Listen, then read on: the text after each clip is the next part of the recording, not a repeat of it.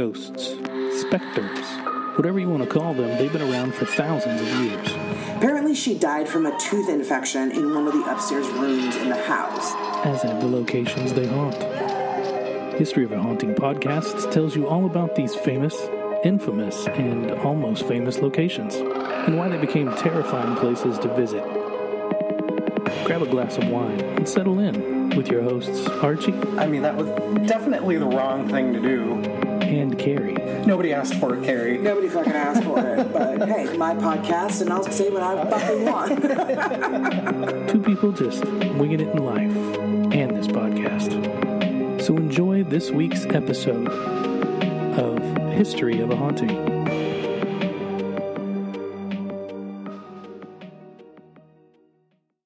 Hey everybody, welcome to History of a Haunting. Hi, guys. You know who we are. Yeah, I'm him. All right, I'm her. Yay! So this week, before we get started, we have a really great location we're bringing to you this week. It is the Myrtles Plantation in St. Francisville, Louisiana. Bucket list item for me, for sure, and eye roll item for Archie, for sure.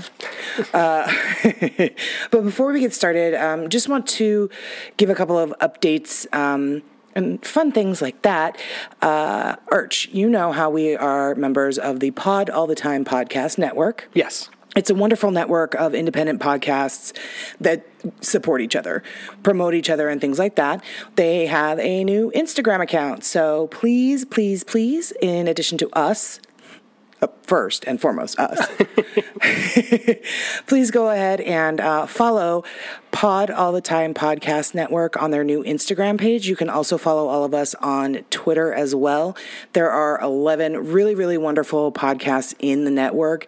We have talked about some of them in prior episodes, and we're going to keep promoting these wonderful podcasts as we go on. But to see the whole big group of us, you can certainly check us out on Instagram and on Twitter. So wanted to let everybody know about that. Also wanted to mention that in the Jerome Grande episode, my mom and I talk about the Arizona Biltmore Hotel here in Phoenix and wonder if it's haunted. And I did some research, and I need to let you guys know that it's not. Not at all. It's not at all. No. I think it does a ghost thing at Halloween, but that's it. Oh my gosh. Yeah, that's really it. So that's a big bummer because I was hoping we could do an episode on that. Yeah.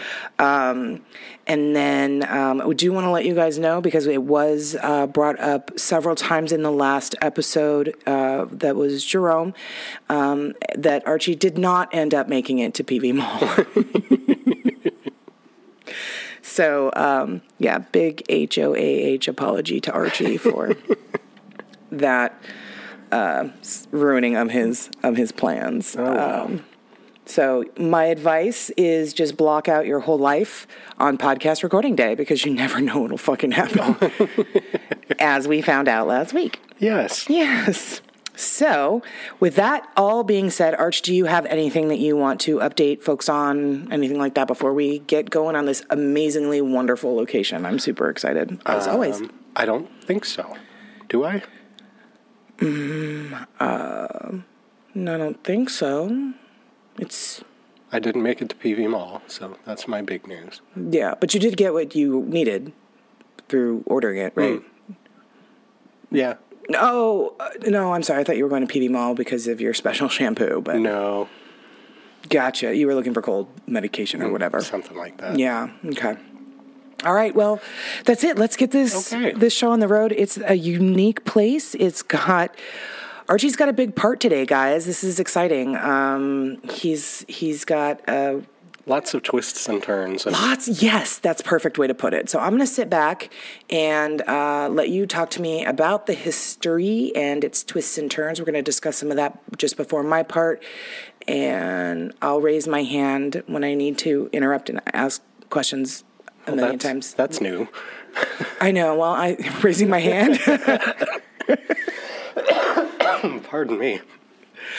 Yeah. Okay. I'll 20 episodes in, and I'll start being considerate now instead of just, excuse me, stop talking. I have something to say now.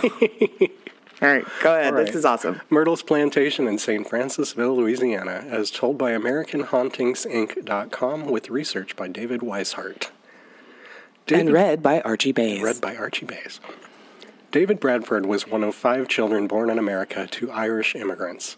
In 1777, he purchased a tract of land and a small stone house near Washington County, Pennsylvania. He became a successful attorney, businessman, and deputy attorney general for the county. He married Elizabeth Porter in 1785 and started a family. As his family and business grew, Bradford needed a larger home, and he built a new one in the town of Washington. Bradford would use the parlor of the house as an office where he would meet with his clients. I have a question. Yes. This is in Pennsylvania. Washington. Is this in Pittsburgh area? It will be.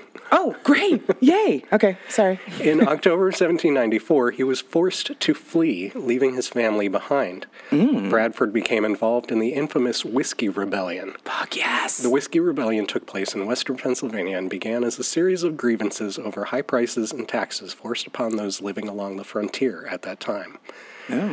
The complaints eventually erupted into violence when a mob attacked and burned down the home of a local tax collector. No shit. In the months that followed, residents resisted attacks that had been placed on whiskey, and while most of the protests were nonviolent, Washington mobilized a militia and sent it in to suppress the rebellion. Oh, fuck, really? Once the protests were brought under control, Bradford left the region on the advice of some other principals in the affair. Oh. You need to go.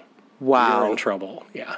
Oh, my God. After leaving Washington, Bradford first went to Pittsburgh. Leaving his family in safety, he traveled down the Ohio River to the Mississippi.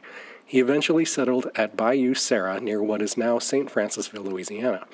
When he returned in 1796, he purchased 600 acres of land and a year later built a modest 8-room home that he named Laurel Grove. Please, my modest homes are minimum 10 rooms. I mean, come on. He lived there alone until 1799 when he received a pardon for his role in the Whiskey Rebellion from newly elected President John Adams. He was given the pardon for his assistance in establishing a boundary line between Spain and the United States. Oh, that's... Wow, all right. Yeah. After receiving the pardon, Bradford returned to Pennsylvania to bring his wife and 5 children back to Louisiana, and they settled into a comfortable life there. Bradford occasionally took in students who wanted to study the law.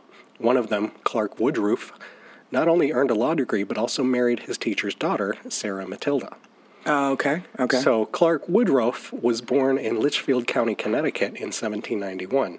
Having no desire to follow in his father's footsteps as a farmer, keep that in mind, he left Connecticut at the age of 19 and sought his fortune on the Mississippi River, ending up in Bayou Sara.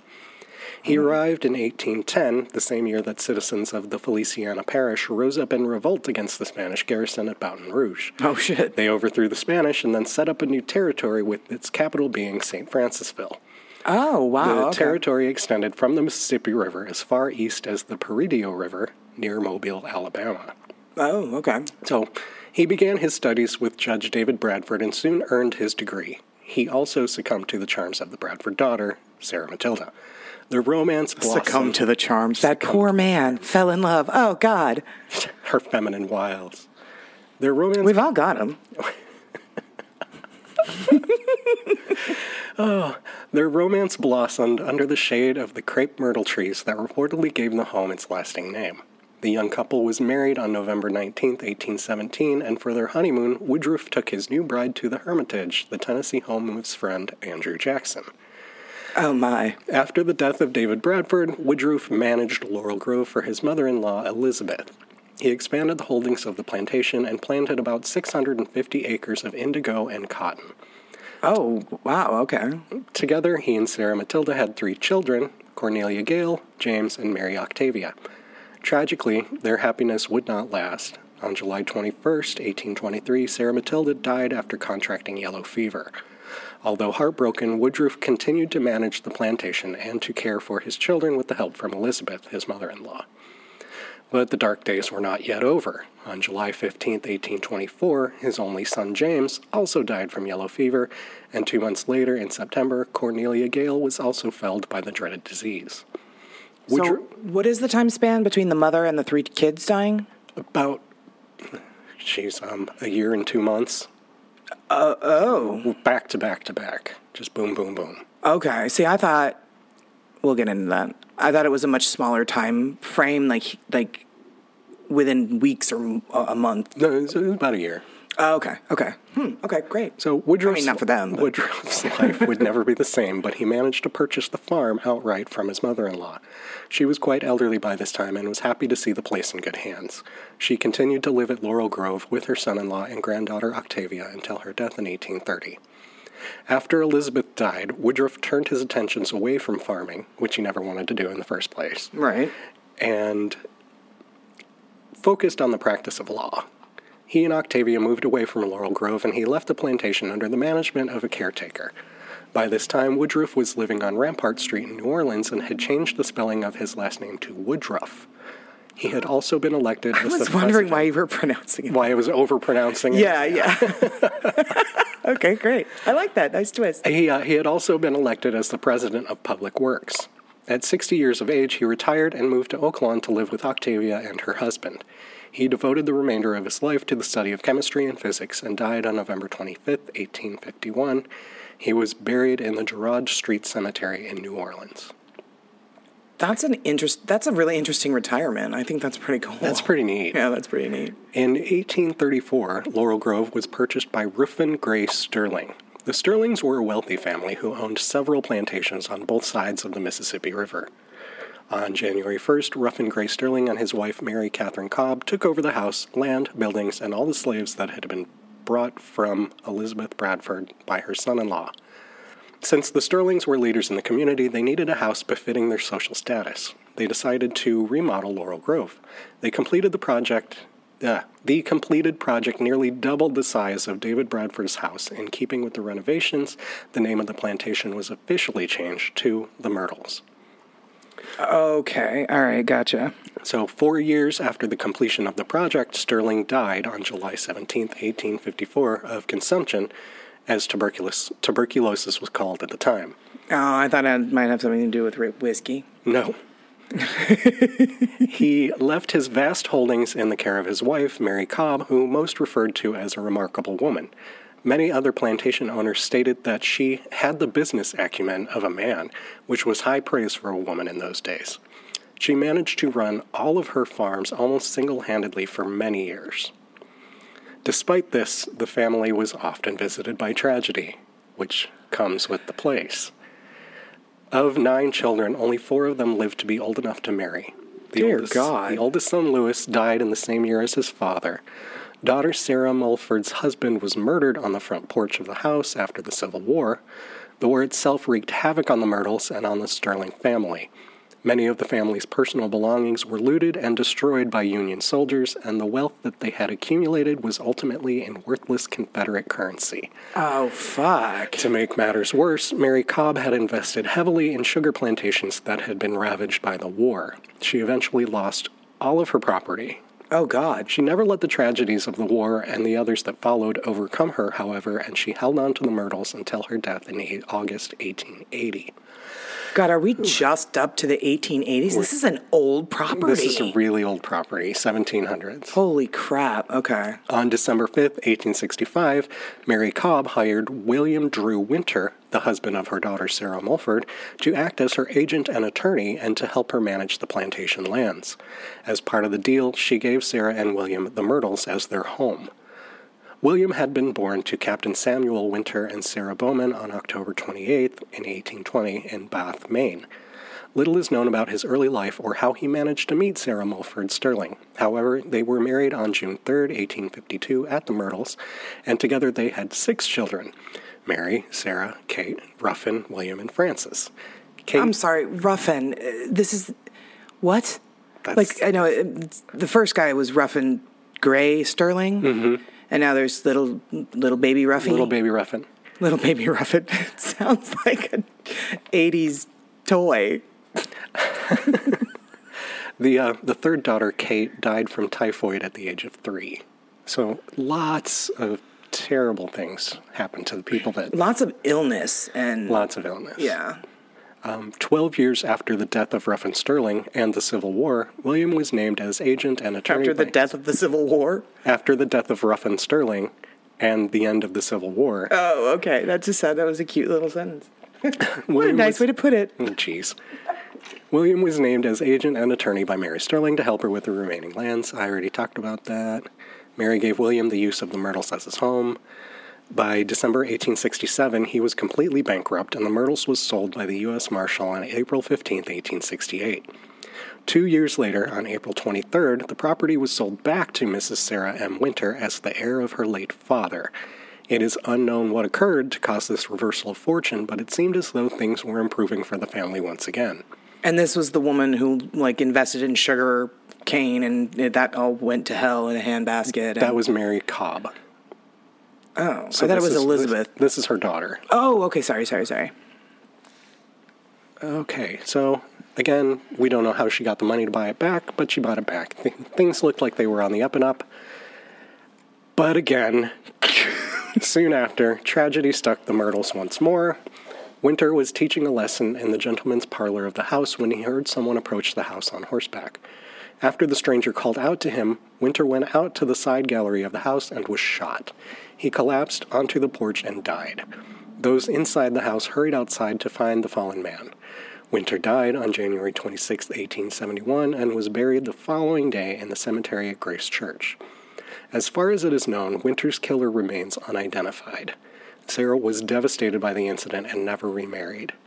She remained at the Myrtles with her mother and brothers until her death in April 1878 at the age of 44. After the death of Mary Cobb Sterling in 1880, the Myrtles was purchased by Stephen Sterling, one of her sons. He bought out his brothers, but only maintained ownership of the house until March 1886. I can't believe we're still not into the 1900s yet. I know. It's popular. This property. house has such a deep, rich history. This is great, but still, I'm like, okay. Now, in 1901, what happened? No, not there yet? Not okay. there yet. Cool, all right. He sold the Myrtles to Orrin D. Brooks, ending his family's ownership. Brooks kept it until January 1889, when, after a series of transfers, it was purchased by Harrison Milton Williams, a Mississippi widower who brought his young son and second wife, Fanny Lintott Hurlson, to the house in 1891.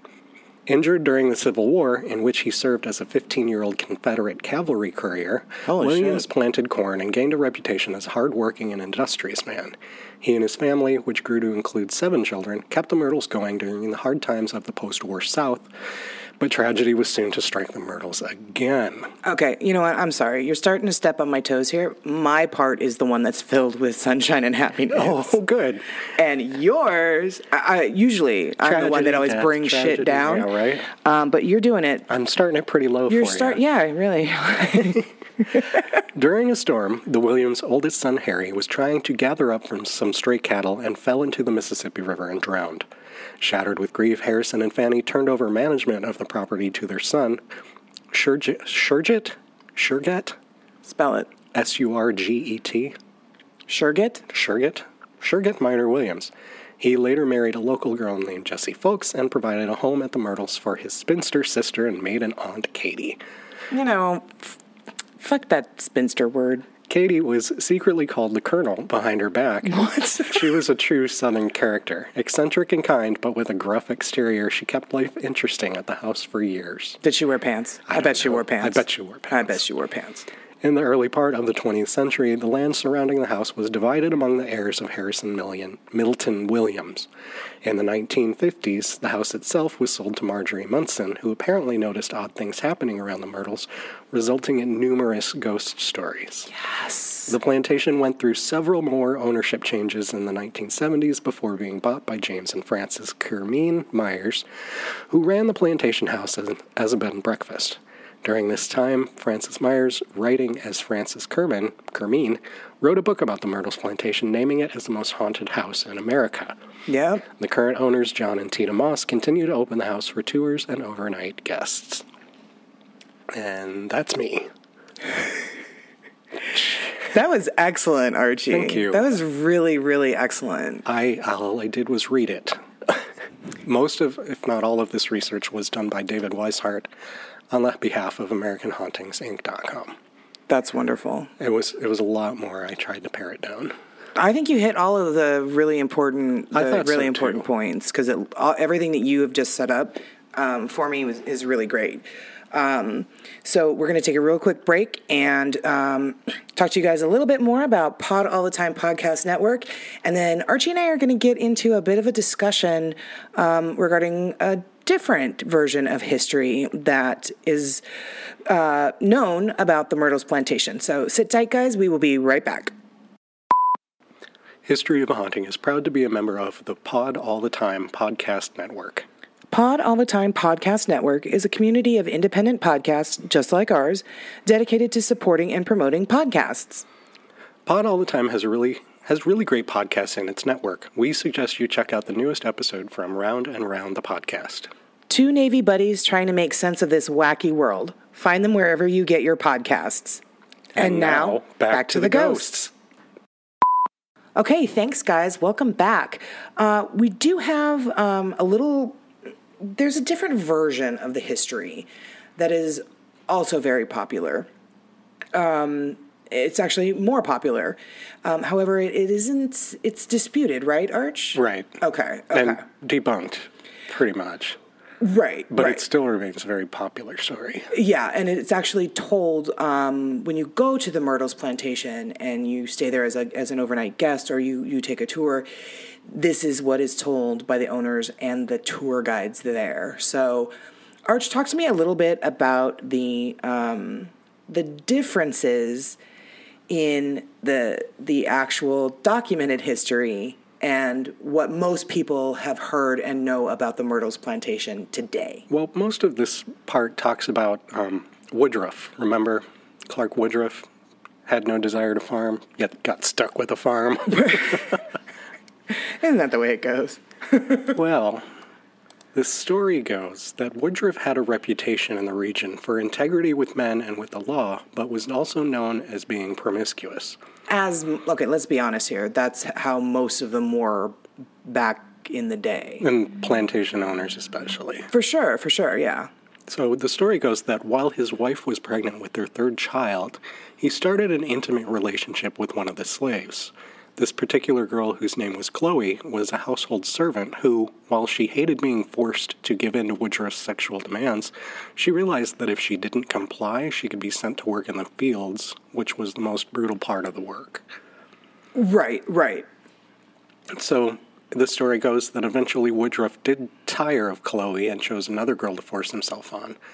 Chloe, of course, feared the worst, certain that she was going to be sent to the fields, and she began eavesdropping on the Woodruff family's private conversations, dreading the mention of her name. Well, I had also heard that a lot of the things that you can come across and that are told about Chloe, too, is that she was 15 at the time. Of course. Yeah. So, super young girl, but what are you going to do? Really, I mean, what could she have done? But just have to go along with whatever he wanted, sexual or otherwise. Yeah. Okay, sorry, go on. So one day the judge caught her eavesdropping and ordered that one of her ears be cut off to teach her a lesson. So after that, apparently she always wore a green turban around her head to hide the ugly scar that the knife left behind. Okay. So what happens next in the story is unclear. We're thinking she plotted to get the family sick so she could step in and nurse them back to health and be the savior and stay in the house. Stay in his good graces. Okay. So the story goes that Chloe put a small amount of, oleander leaves into a birthday cake that was made in honor of Woodruff's oldest daughter. The two children and Sarah Matilda each had a slice of the poison cake, but Woodruff didn't eat any of it. Before the end of the day, all of them were very sick. Chloe patiently attended to their needs, never realizing she had given them too much. In a matter of hours, all three of them were dead. Yeah. And the story continues that the other slaves, perhaps afraid that the owner would retaliate against them, dragged Chloe from her room and hanged her from a tree. Oh, God. Apparently her body was later cut down, weighted with rocks, and thrown into the river. Yes, I have heard that. I have heard that as well. And she is, because of this story, she is one of the, if not the most popular ghost and haunting at the Myrtles Plantation to this day. Yeah. Yeah. So there's some problems with the story, though. A number of errors and problems. In fact, there are so many errors that it's difficult to know where to begin. Mm-hmm. However, to start, it's a shame that the character of Clark Woodruff has been so thoroughly damaged over the years with all of these stories about adulterous affairs with his slaves and claims that he had one of his lovers mutilated. Sadly, these stories have been accepted as fact, even though no evidence whatsoever exists to say that they are true. Mm-hmm. Yeah. Before we get to the problem of Chloe's existence, we should also examine the murders of Sarah, Matilda, and her 2 daughters. In this case, legend has twisted the truth so far that it's unrecognizable.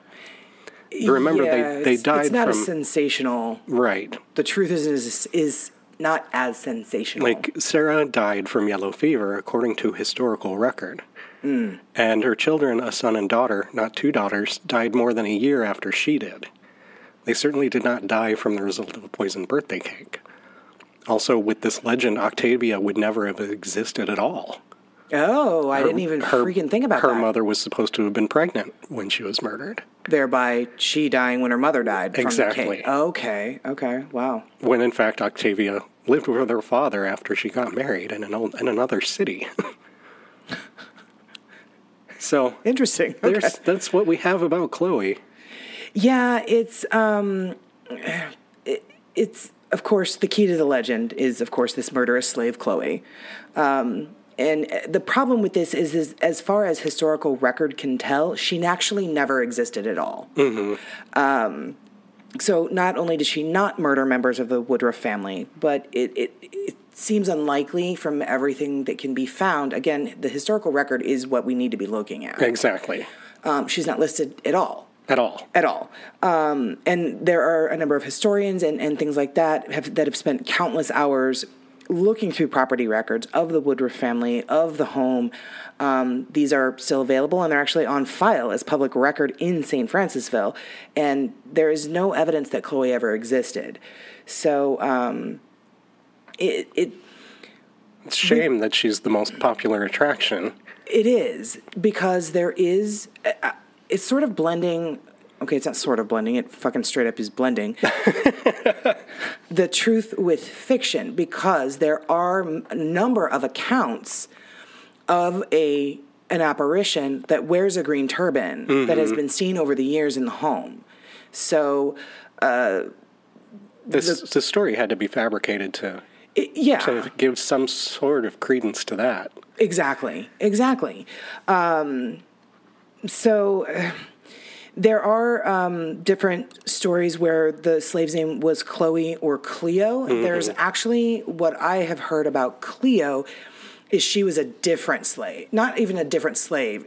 Well, maybe she was a slave. I can't remember. There's so many. Like, there's so much. It's hard to keep it all, straight. Cleo was a slave that was a voodoo priestess. And later on, I believe after the Woodruffs, one of the family's children got really, really sick, and they asked the voodoo priestess to cure her. And instead what she did was she made her worse, and the child died. No. So then this slave, Cleo, was killed because of that. So yeah, we got names that don't exist, names that do exist. The names are interchanged with the actions of the... It's a very unique history. And I know that before we started recording this episode, you and I sat down and we were like, okay, here. Yeah, how are we going to do this? How are we going to do this? Because it would be all very well and good for you to do your history portion and just talk about the more popular version, the murderous slave Chloe and the this and the that.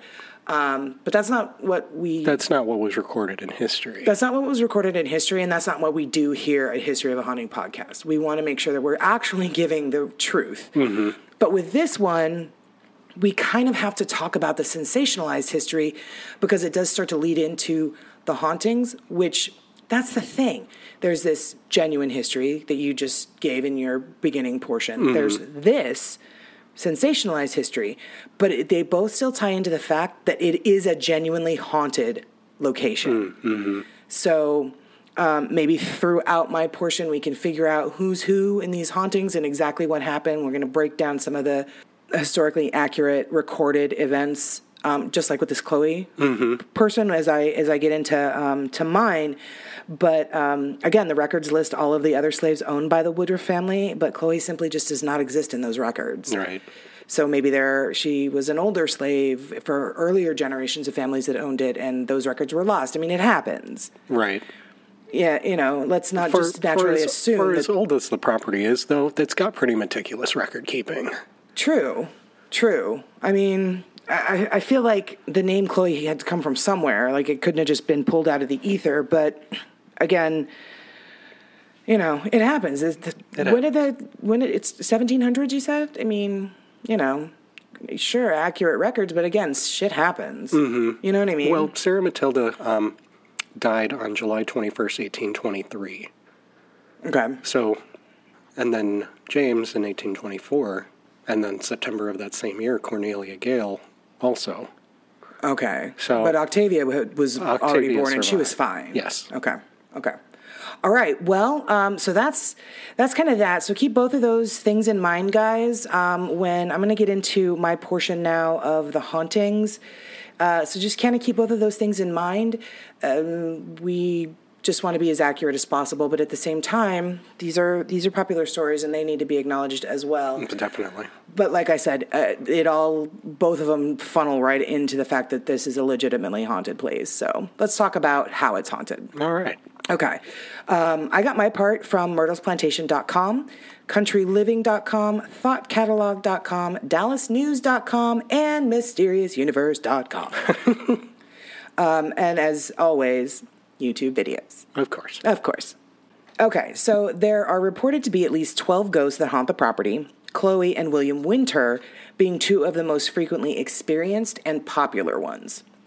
So I'm going to start my portion out with this little blurb of an interview that the owner, John Moss, had actually given to one of the newspapers. He said, about once a month, someone leaves. People absolutely get freaked out. And they can't handle it. Something happens. And they are like, okay, see ya, bye. But I, like Lizzie Borden, no refunds if you can't stay the night. It's the risk you run if you go to stay at one of the most haunted houses in America. But I thought that was amusing. So you can just see the person running off into the night in the bayou and the owner standing at the door. No refunds. Right. I'm sure that's probably happened. So sometimes staffers hear footsteps quickly retreating down the stairs, and just like you just said, they hear footsteps retreating down the stairs, gravel slinging in the driveway as overnight guests beat a hasty escape. Other times they find rooms empty, the beds disheveled, and the room key tossed on the floor. Like, fucking see ya, wouldn't want to be ya. Wow. Yeah. The owner said that when he first bought the property, there was a local woman that he had come across and was talking to and, telling her, I just bought the Myrtles Plantation, da-da-da-da-da, and she got to talking about the ghosts. He says she told him, they'll let you know in the first 90 days if you can stay. If it's okay, things will settle down. If not, you'll move on. Yeah. So that's what every owner wants to hear from a fucking neighbor, right? So anyway, he, of course, skeptic when he first bought the place. Sure, fine, whatever. But he did say that it didn't take long before he changed his mind. He heard voices calling his wife's name, and he became convinced that spirits visited his son, who was a toddler at the time they bought the property.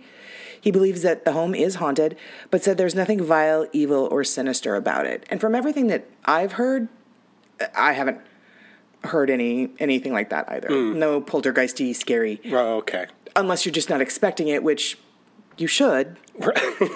But okay, I suppose there are some people that are just like, oh, it's just so beautiful. I had no idea about any of it. Right. So the producers of the television programs Ghost Adventures and Ghost Hunters have had weird experiences here too. Creepy noises and voices, a moving lamp. Oh, that was on Ghost Hunters. I saw that. That was freaking wild. Oh, wow. in the caretaker. I think it was a caretaker's cottage, which when we go there, I want to stay in that room. That one. But yeah, a moving lamp and a ball that rolled down the staircase when they asked for a sign from any of the resident spirits. Oh, wow. Mm-hmm. Yeah, yeah. So let's talk about Miss Chloe. Okay. Not to be confused with Miss Cleo, who is also a ghost, but also was a psychic phone network. Okay. I don't know why lately, like, I just keep thinking about Miss Cleo because I referenced her in another episode, too. God. Anyway, so Chloe. There is a mirror in one of the rooms that reportedly shows a mother and her 2 children who were allegedly murdered by the slave girl, Chloe. Mm-hmm. It's entirely possible that it is Sarah and her children that died, but again, yellow fever, illness. Yep. Chloe sightings are the most frequently reported phenomena at the plantation. Many visitors actually claim to have been awakened abruptly in the middle of the night to see her standing at the foot of their bed, blankly staring at them. We all know how Carrie feels about fucking things watching her sleep. Don't do it. Chloe is often seen roaming around the grounds, and numerous pictures have been taken of what is believed to be the ghost of the slave girl. Now, I'm getting ready to show you this picture, but it's a picture that is, in particular, very well known, was taken in 1992 by, I believe, the current owners when she was kind of just walking the property when they either were going to buy it or they had just bought it or something. Mm-hmm. But it does appear to show an apparition standing between 2 of the buildings on the plantation. And it's a very famous photo. I'm going to have you look at it right now and tell me what you think. Go ahead and enlarge it if you need to. Oh, I've seen this one. Have you seen this one? Mm-hmm. Yeah. Yeah, see, I don't know. So it's definitely not a shadow because you can see the slats of the building through the image. That's true. They've had this picture... Like we're looking dead on at someone who's got their hands clasped together in front of her. Down below her waist. Right. So, I mean, this picture has been sent to every single, forensic, super duper photographer experts in the world. Mm-hmm. It's not doctored. It's not anything. So it's weird. It's weird. It's really weird. So the plantation still sells this picture in a postcard form today, which I absolutely must have because I think it's fascinating. I just don't know. As I mentioned before, she's often seen in her green turban, wandering the place at night. She's one of the most frequently encountered ghosts. Sometimes the cries of little children accompany her appearances when you see her. And it has also been known, or it's also been experienced that she, whoever she is, has been known to wake visitors by lifting the mosquito netting around the bed and looking intently at the bed's occupant. So again, why mosquito netting? Maybe they have that up in the summer. I don't know. I mean, it is Louisiana. Yeesh. I don't know. I really have no idea. Well, you can report back. We can report back. I'm not going someplace with mosquito netting. What if we go in the winter, though? Okay. Yeah. Cool. All right. It's on the books. So you had mentioned in your portion the previous owners, the Kermeens, and the book that the wife wrote. Mm-hmm. Yes.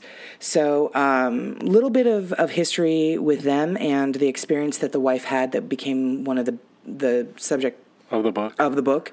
So Frances was her name, and she actually moved down to Louisiana first. Her husband, James, stayed behind in California just to kind of tie up loose ends, and then he joined her down there. So I guess during the transition between owners, the bed and breakfast continued to honoring its guests' reservations, and the Kermeens were going to keep it as a bed and breakfast. Mm-hmm. So it continued to honor its guests' Words are hard. It's okay. Reservations. Goodness. Wow. It's no Jerram. It's no Jerram groaned hotel, you're right. So anyway, she was kind of, being shown this is how we do things or whatever. And if you want to do them the same way, you can or what have you. The previous innkeeper stayed on to show Frances the ropes. So on her second night there was, an encounter that was so terrifying it left her what she says is reeling, which this would, me too. Oh. I feel you, Francis. So here's what she says.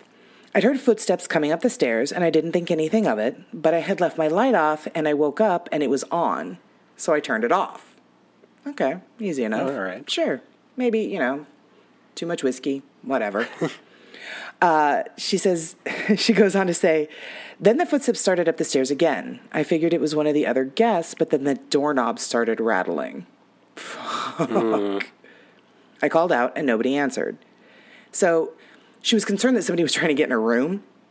So she kind of made a quick dash downstairs and tried to wake up the owner of who they had just bought the place from, but he didn't respond. So she says that she sought liquid courage from a few nips of sherry brandy, my kind of woman, and she eventually fell asleep on the sofa in the parlor or one of the rooms. Fell asleep on the sofa. Yeah. From the sherry. Yeah. She awoke to the feeling of somebody watching her. She says, I looked up, and standing over me was a black lady. Her head was wrapped in a green turban. I could see her holding an old-fashioned tin with a loop in it through the candlelight, and I lost it. I don't know. An old-fashioned tin with a loop. So maybe like a lantern? Is that what she's describing? Maybe? Yeah. Okay. With the candlelight, and I lost it. I started screaming. I reached my hand out to touch her. I could tell she was a ghost because she was see-through, but as my hand passed through her, she faded away. Wow. I don't know as I would have my wits about me to, like, reach out and touch someone. No. Like it's that liquid courage. See? You got to have it. You just got to have it. So she also goes on to say in the later part of the interview, I had thousands of reports from guests in my 10 years there, from hearing things, seeing things, the bed lifting and floating around the room to being chased down the stairs with a broom. Wow. Right? This is stuff that guests have told her over the 10 years. Other supernatural sensory effects reported there include smelling perfume, coming from an unknown source, distant sounds of babies crying, and parties happening in the dead of night. Weird. Right? Yeah. So other occurrences that have been reported there, tourists and ghost hunters frequently report strange orbs and lighting effects appearing in the photos they take on the plantation. One of the most famous images, again, is of that of Chloe appearing in between the two buildings, which we're going to put on all of our social media and our website. Here's the other weird thing. Handprints suddenly appear on this one mirror in the main entryway. Even though it's gotten new glass, it's been resilvered, these same little handprints always show up. Yeah, it's weird. And they're obviously the handprints of children, apparently. Oftentimes you can capture, or you, words are really hard. Thank you for passing that, fun little glitch in the Matrix over to me for this episode. I've heard that there have been the images of a apparition of a woman and a child or children captured in this mirror when you take photos of it as well. It's very, very interesting. What I find most interesting is that even though it's got new glass and it's been resilvered, these handprints still show up. It's interesting. Footsteps are often heard on the stairs, specifically loud footsteps, leading up to the 17th step where, here's another story, where William Winter reportedly collapsed after being shot outside and struggling up the stairs to get to his wife before he died.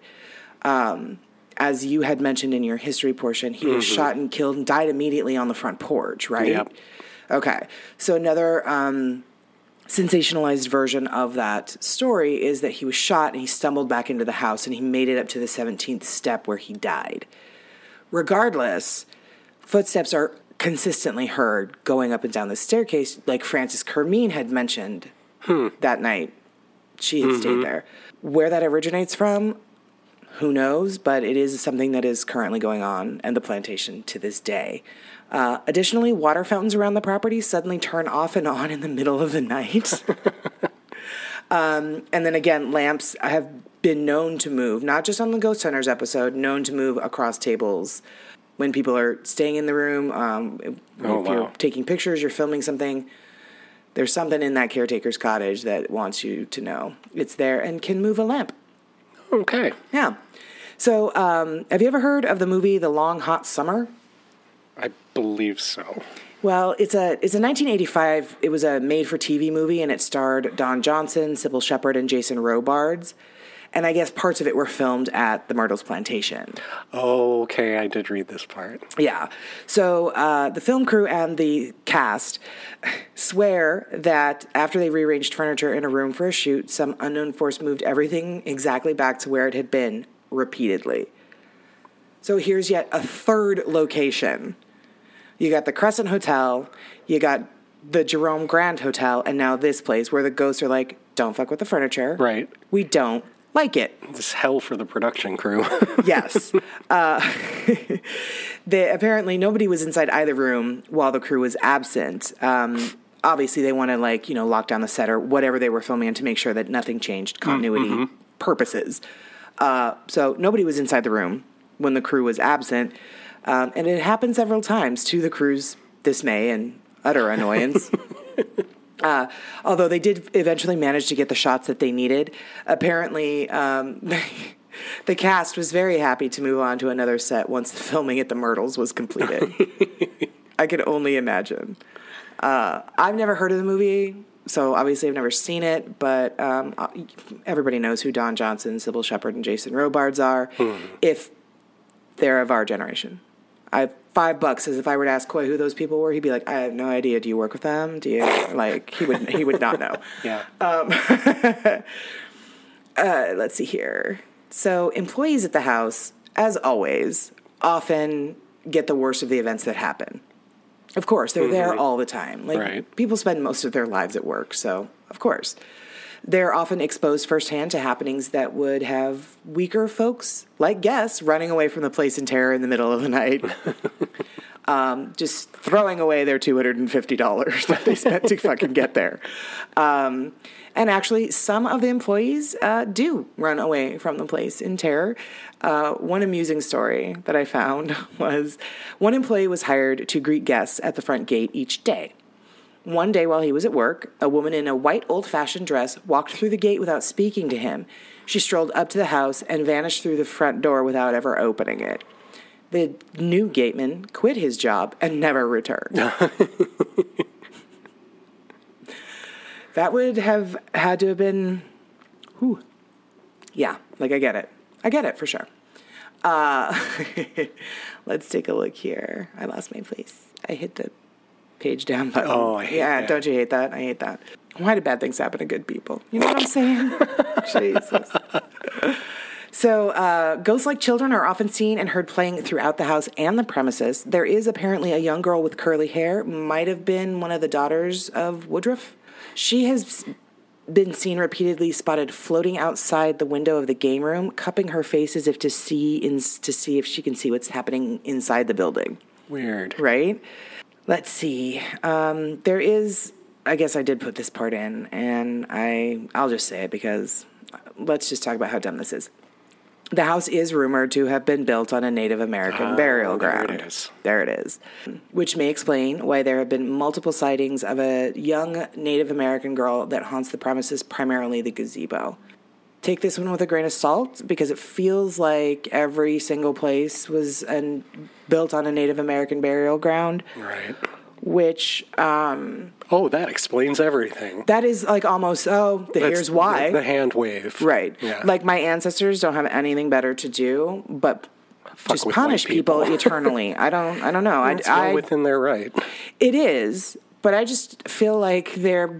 I don't know. I guess I just feel like they're more evolved spiritually than just to stay petty for all eternity. I don't know. I could be wrong. I wasn't raised in the Native American culture, but that's just my intuition talking. Anyway, so there is a grand piano on the first floor that plays by itself. Oh, fun. Yeah, usually repeating the same chord over and over again, so that's less fun. Oh, that right? Kind of like head. getting, being on It's a Small World and having the ride break down and you have to listen to that song on my God. ad nauseum. Yeah. Sometimes it continues on through the night. The piano at the Myrtles, not right. You stuck in Small World. You stuck in the Small World overnight. Good Lord. When somebody comes into the room to investigate the sound, the music stops and will only start again when they leave. So that kind of reminds me of Flora Stanley at the Stanley Hotel. Like, she's just playing for herself. She doesn't want an audience. So maybe that's what's going on here. Again, many reports of children seen playing on the wide veranda, which that porch at this place is gorgeous. Like, that, it would be my dream home, to have a big wraparound porch. Yep, that was added in the remodel. Was it? It's gorgeous. Yeah. It's just lovely. So, reports of children seen playing on the veranda and in the hallways and in the guest rooms. The small boy and girl may be the Woodruff children who, while not poisoned, died very within close amount of months of each other. Like 2 months. Yeah, during one of the many yellow fever epidemics that is the main cause of why people died in that home, aside from the fact that William Winter was shot. Yeah. There's about 1 million personal stories online, so it was exceptionally difficult to, like, pick out, like, the ones that stand out. This one, however, woman and her niece went to the property, and they took over 650 pictures there. Oh, geez. Yes. They only caught out of two. They caught 2 out of 650 photographs that had something really fucking weird in them. And it was in this infamous mirror. A child with blonde hair in one photograph, and then a dark-haired woman in a period dress in another photograph. Yeah. Bummer about this, it was just the story. They didn't share the pictures, so I don't have... Oh, that's no fun. Right? So, I mean, that makes it harder to believe. But I believe it. Otherwise, a sucky paranormal podcaster. So there was another family that decided to take a video inside the plantation in the dimly lit hallway area. This one is going to be one of those up for debate videos, and I'm going to put it on our website, and I'll have you take a look at it when we're done here. Okay. So this family was there, and they decided to take a video inside the plantation in the hallway, which is, like I said, dimly lit. As the camera was panning around the area by the staircase, ghostly feet appeared at the bottom of the stairwell. 2 sets of feet wearing white socks and black buckled shoes looked to be casually walking away from the stairs. There also seemed to have been a third pair of feet that paused briefly before walking away. And I've seen this video. You can very clearly see it's just feet. It doesn't... Your ride is here. Yeah, oh, good. We're running over again. He's got to try to get to PV Mall today. Hey, you've got to get to Safeway. I do. We have errands to run. Of these, they're children's feet, white socks, black buckled shoes, and you see them. You can't miss them. Oh, wow. At the stairwell, and then just kind of walk away and kind of fade away as they walk away. I'll put the video up on our website, but it's going to be one of those up for interpretation things. Here's what I saw in it. I definitely saw it, but when they pan from right to left, and as they go back, you catch a reflection sort of on the lower right. So what it looks like to me is they've shot this video through glass.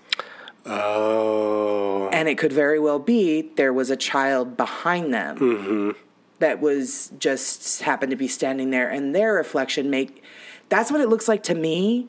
Yeah. So we'll put it up. We'll have you take a look and see if that's what you get. But you see a reflection of other stuff. So it looks like they're filming it through glass. Gotcha. Which kind of obliterates the entire thing. It's a really cool story, but let's have you decide. Let's have, our listeners take a look at it, see what everybody thinks. This one is fucking legit. This video is crazy. I'm going to put this on our website as well. A news reporter was actually doing a segment in one of the guest rooms and caught what looks like a mist in a shape move up across her and then up out of frame. Whoa. Yeah. And she caught it. So she was doing her segment there, and then she went back to the news studio, and she was editing it, and that's when she realized. They were like, whoa. And so they slow it down, they zoom. They do, because, news reporter. Right. They've got the equipment to do that. It's wild. It's not an orb. It's not a bug. It's a mist of some kind in a shape. It's fascinating. So there is one of the children that's known to haunt the place is a little bit of a rascal and likes to bounce on the beds that were just freshly made. Also, guests have been woken up with the apparition of a little girl with blonde curls jumping on their bed. Like the bed is, and they see this apparition jumping on their bed. Waking up in the middle of the night to that. I feel like a parent's knee-jerk reaction would be, get the hell down, go back to bed, you know, kind of a thing. Right. But this little rascal, as the article put it, also likes to bounce on the beds that were just freshly made. Fortunately, another apparition of a young woman dressed in a maid's uniform follows this little girl around and then quickly smooths the wrinkles out of the bed. There was a guy that was shown on Ghost Adventures episode that they did here, and he was talking about how he was asleep in one of the rooms, and in the middle of the night, the bed just started shaking, like it was an earthquake or some kind of crazy shit going on. The bed was just violently shaking. And he shows Zach Bagans the scratches and the gouges the bed left in the floor. Oh, wow. From the posts of what had happened that night. Like, could you imagine being that guy if he was a guest and that happening and then being scared to tell the fucking hotel what happened, thinking, they say it's haunted, but maybe they won't believe me, and what if they charge me for this gouged hardwood floor? You know what I mean?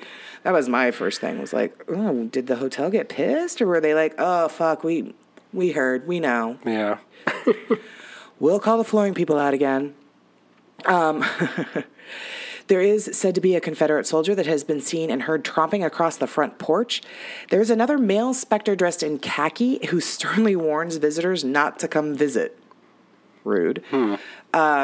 Again, this Cleo, a voodoo priestess, tries in vain to save a little girl with chance and with something that she holds in her hand.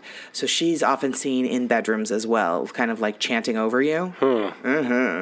Also seen as a ballet dancer in a black tutu, which I think is totally out of place and random, but sure, why not? Come to the party. Yeah, why not? Why not? And then apparitions come from the slave graveyard on the property to report for their daily chores. They come. Oh. That would be, to see like a crowd of them, I'd be like, what's the fucking Walking Dead? Oh my God. Oh, God. Additionally, guests have also reported waking up completely tucked into their beds. And, yeah, super, super creepy. There, like I said earlier, there's a lot of pictures of the plantation that show strange orbs or auras, especially this mist that the news reporter caught. Especially at night. However, there's a photo that was taken by a woman that appears to show British redcoats. And I've seen it, and I'll put it up on all of our social media, and I'll show you after this. The British Army has no direct link to the Myrtles, but about 700 troops were killed nearby during the 1815 Battle of New Orleans. So it's possible. And then a French woman in a black skirt has been seen dancing with her feet slightly above the floor. Okay. So those are some of the most popular ghosts. William Winter, Chloe, of course, and then some of the other experiences that folks have felt there. My fun facts. Time for fun facts. Okay. Here we go. The porch and the shutters are painted in a color called haint blue, which is another superstitious precaution to ward off malevolent spirits, which is interesting. Like the whole front of the house is in this specific color of blue. All of the flooring and most of the windows in the house are original. Oh, wow. Right? I think that's really impressive. And then lastly, my little fun fact is that a psychic by the name of Jane Roberts came to investigate the Myrtles Plantation. She said when she walked into the parlor, she felt she was in the middle of a crowded cocktail party full of happy, pleasant spirits. So everything I've read, all the research that I've done on this place, I haven't heard of anything really malevolent, evil, just like they say, which is great. So, you know, I'm sure it's probably scary to wake up and have somebody staring at you and you can look right through them. But it doesn't sound like they're going to do anything really horrible to you. So, yeah, that's the Myrtles Plantation. Getting there, it is located at 7747 U.S. Highway 61 in St. Francisville, Louisiana, 70775. It's just a short drive north of Baton Rouge. Oh, okay. For folks. The phone number to the plantation is 225-635-6277. You can also inquire about reservations and email them at reservations@myrtlesplantation.com. Room rates are between $175 and $400 per night. Oof. Yeah. You can stay in the main home and choose the room that you want, or you can stay in one of the many cabins on the property. They include the caretaker's quarters, which is $250 a night. That's the room where the lamp moved for ghost hunters. There is also the Cocoa House. This is an actual little mini house on the property. It's got a full kitchen, and it sleeps, I think it said it has 3 queen beds in it, so like a group of folks want to. Oh, wow. Yeah. And I believe that was the one that was $400 per night. Okay. And then there are multiple cabins that you can also stay in, which were formerly slave quarters, I assume. Oh. They look like it. They're little, like, wooden, like, A-frame cabins. These private accommodations, the multiple cabins, the Cocoa House, and the caretaker's quarters also include the daily mystery tour and breakfast in their room rate. You do have to pay for one night's room and tax up front when you book your reservation. They offer daily, evening, and private mystery tours. Got to go on all of them. The daily and the evening tours start at $15 each. The private mystery tours are really cool. Those are kind of like a ghost hunting tour, and it's a $99 flat fee for a group of up to 35. Oh, wow. Yeah. Yeah, so that's not fucking bad. Like, that's really not bad. And they do hold as I love to tell, a 4.5 star review on TripAdvisor. Very nice. Yeah. So, guys, that was the Myrtles Plantation. Really amazing place. It's one of my favorites to... every Halloween, you're always, the most terrifying places in America is one of my favorite shows. I watch it every year, and I always love to hear about the Myrtles Plantation. Very definitely a bucket list thing for me. New Orleans, Louisiana, the whole bit. I got to see it all. Bit of a drive from New Orleans, but so what? Worth it. And it's just such a beautiful property, too, with all of the crepe myrtle trees all over the grounds, and... yeah, so excited to go. Have you guys been there? If you've been there, hit us up. Let us know. Let us know. If you had any experiences, anything like that, for sure. So, hey, Arch, we got through this one really freaking well. We did pretty good. I think it's because the live studio audience isn't here, and I just blame it all on her. Okay. We should just do that. That's easier. Yeah, but we don't tell her, guys, because then she won't come back on. Anyway, so yeah, that's it for us. Next week, what do we have next week? Oh, Edinburgh, Scotland. Okay. A couple of locations in Edinburgh. It's one of the most haunted locations in Scotland, that city. So, yay. Cool. Going to be fun. All right. Arch, where can they find us? We can be found on all social media networks, Facebook, Instagram, Twitter, Patreon, all at HOAH Podcast. Yes, sir. HOAHpodcast.com. Yes, indeed. All right, that is it for us, guys. Thank you so much. We love you. We are so appreciative of all of your support. You guys have a great week, and we will see you next week when we take the class to Scotland. Thanks, everybody. Bye.